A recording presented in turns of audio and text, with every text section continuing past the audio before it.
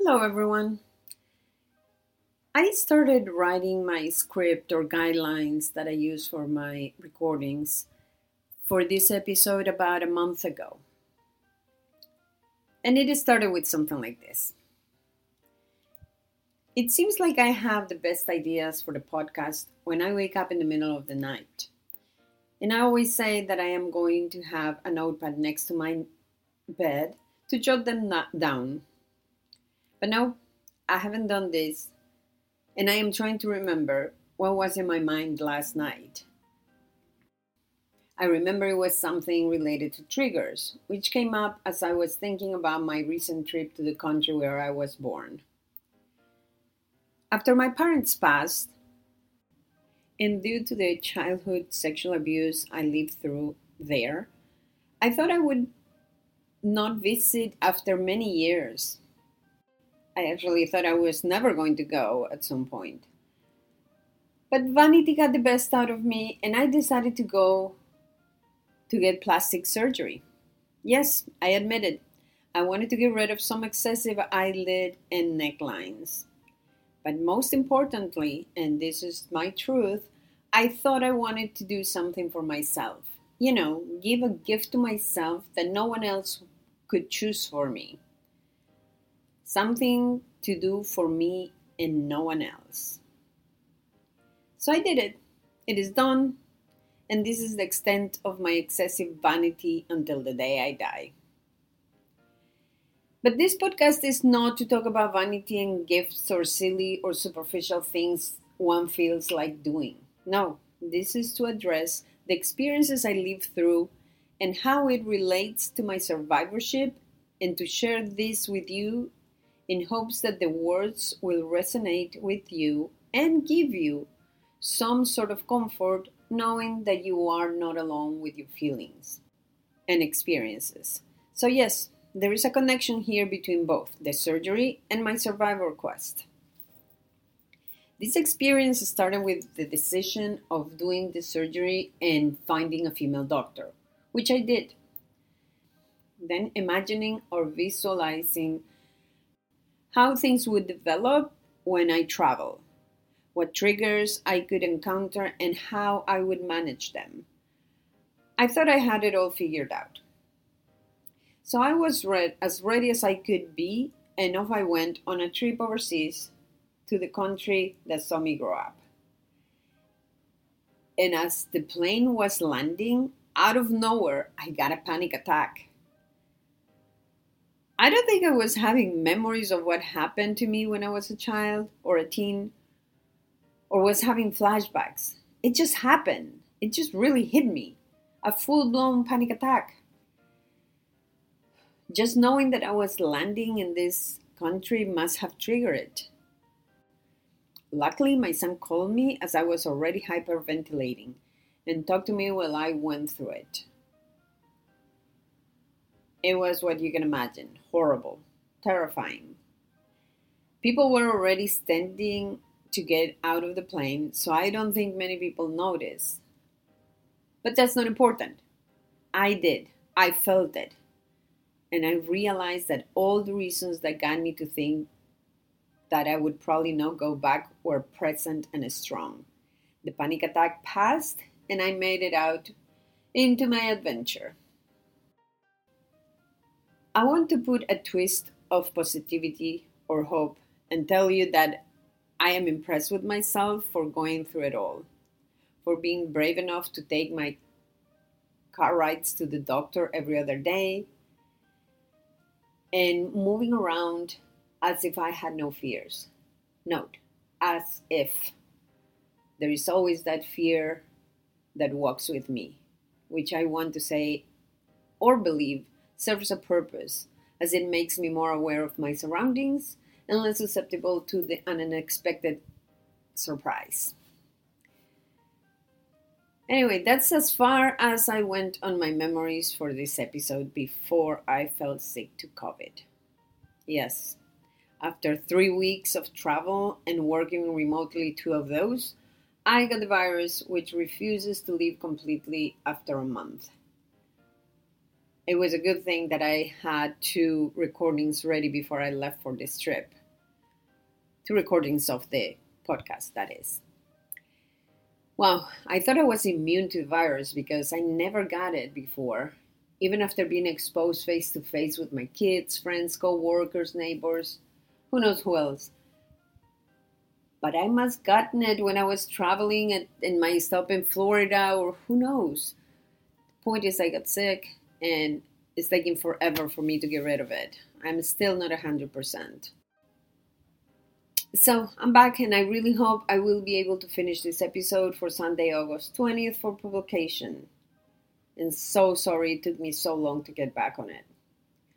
Life has been really crazy with recovery and still working and at a short 4-day trip with my kids, which has been the energizer I needed. Okay, back to the podcast. I just told you this story about my trip, panic attack, triggers, and sickness.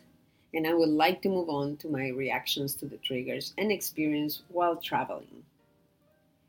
First, I prepared for the worst case scenarios, as I was going to spend time with some siblings there who were also visiting at the same time. I felt blessed that I was going to count with 2 of my sisters' help. Well, things didn't go as expected. One of them and I had a very stupid argument, and I was reminded of what has become one of my mantras in life. And it is, live in peace, and if someone disrupts it, step aside and go on. So that's what I did. I decided to leave and went on to my niece's home. And this to me is setting boundaries, making sure that nobody gets on my space, on my safest space, on my circle of peace. I don't want any negativity in my life. I don't want to be disrespected. And frankly, I realize now that I don't have to be the bigger person all the time and forgive and let go. Yes, it is nice to do it. And trust me, I was battling with it. I was like, okay, this is stupid. It's a dumb fight. And I'll just go on and talk with her. But no, I realized that I have felt so unfairly treated by my siblings in many occasions, and because I wanted to keep peace, I would just let go and talk with them. Funny enough, some of them don't remember all the insults they have given me in the past. They don't realize that it wasn't my fault being sick when I was a child. Likely the result of the abuse, you remember, the body keeps a score. And getting a lot of attention from my mom. They had or have no idea what this sexual abuse has done to my life, how I was robbed of my childhood and my innocence and my joy.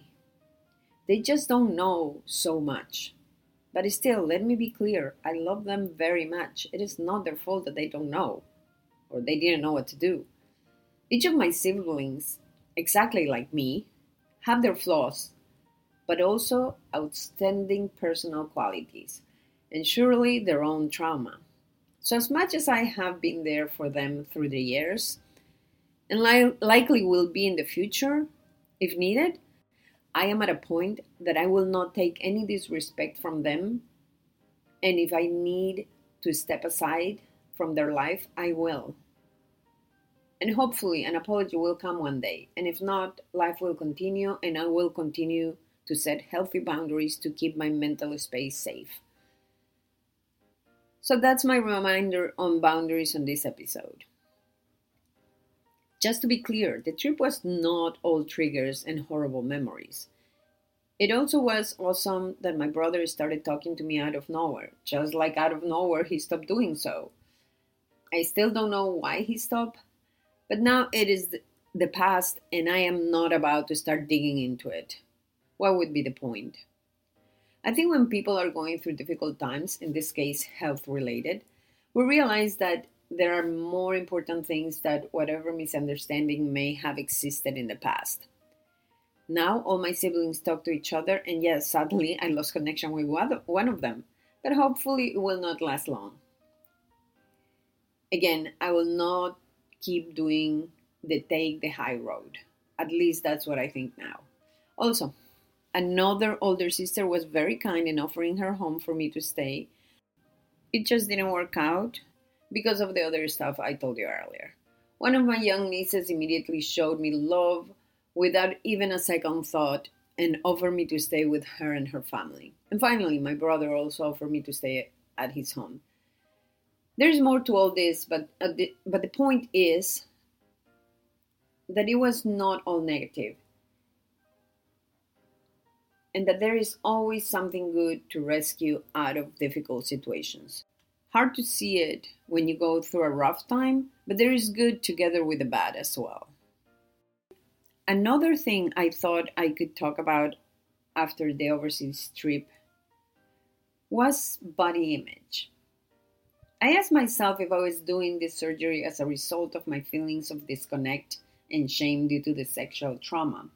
I thought about it in detail, and I believe that it is not. I think it was just something I wanted to give myself. But I did think about how my body image was impacted by the abuse. When the abuse was happening, dissociation was the go-to response I had. I didn't feel safe and comfortable in my body, so it was better to let my mind take me elsewhere. Also, as I grew older, I had a mix of feelings about showing my body. On one hand, I knew I was an attractive young woman and I could feel very comfortable walking into any room wearing anything I wanted.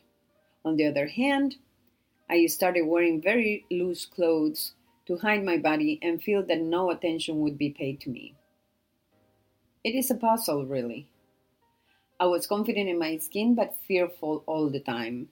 So sometimes it was best to just hide.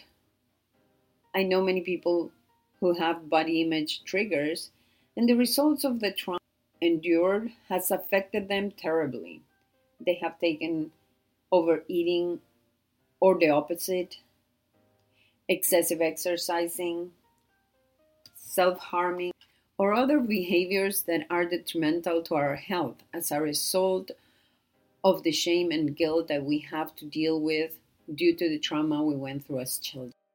I hope we all remember at all times that what happened to us was not our fault. It was unfair and wrong, and we didn't deserve it. But know also that it is in our hands to do what we must to move forward and have a better life.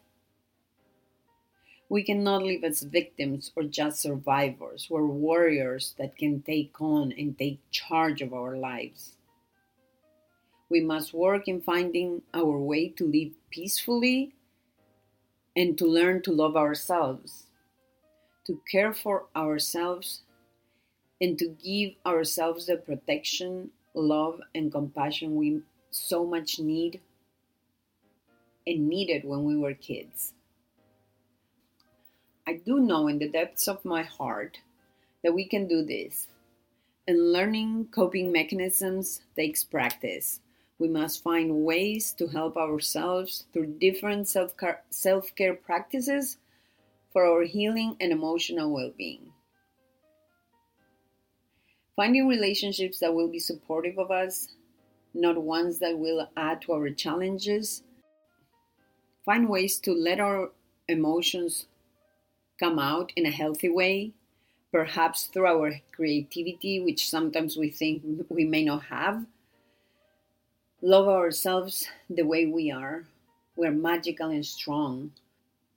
We must find our power and continue in our healing journey. We can learn to trust again. We are resilient and strong, and we want to heal. Aren't we here after all? This to me is a sign that we want support and we want to continue in our healing journey. You can do this. Find your strengths and be proud of who you are.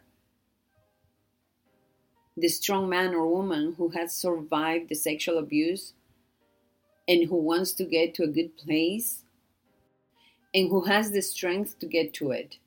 Even though sometimes it may seem almost impossible, you do have the strength to go on. You have the will to find ways to help yourself and make of your life what you want, or as close to it as possible. You've got this. I believe in you. Anyway, I feel like I've been rambling too much and that I better get this recording going and set it out for publication before I miss another week. So I will leave you for now, and I hope that nothing else will come up before the next episode in 3 weeks. Thanks for listening. Remember that you are loved and you can take on whatever it takes to make your life better. Believe in yourself. I send you my best wishes for bright days ahead.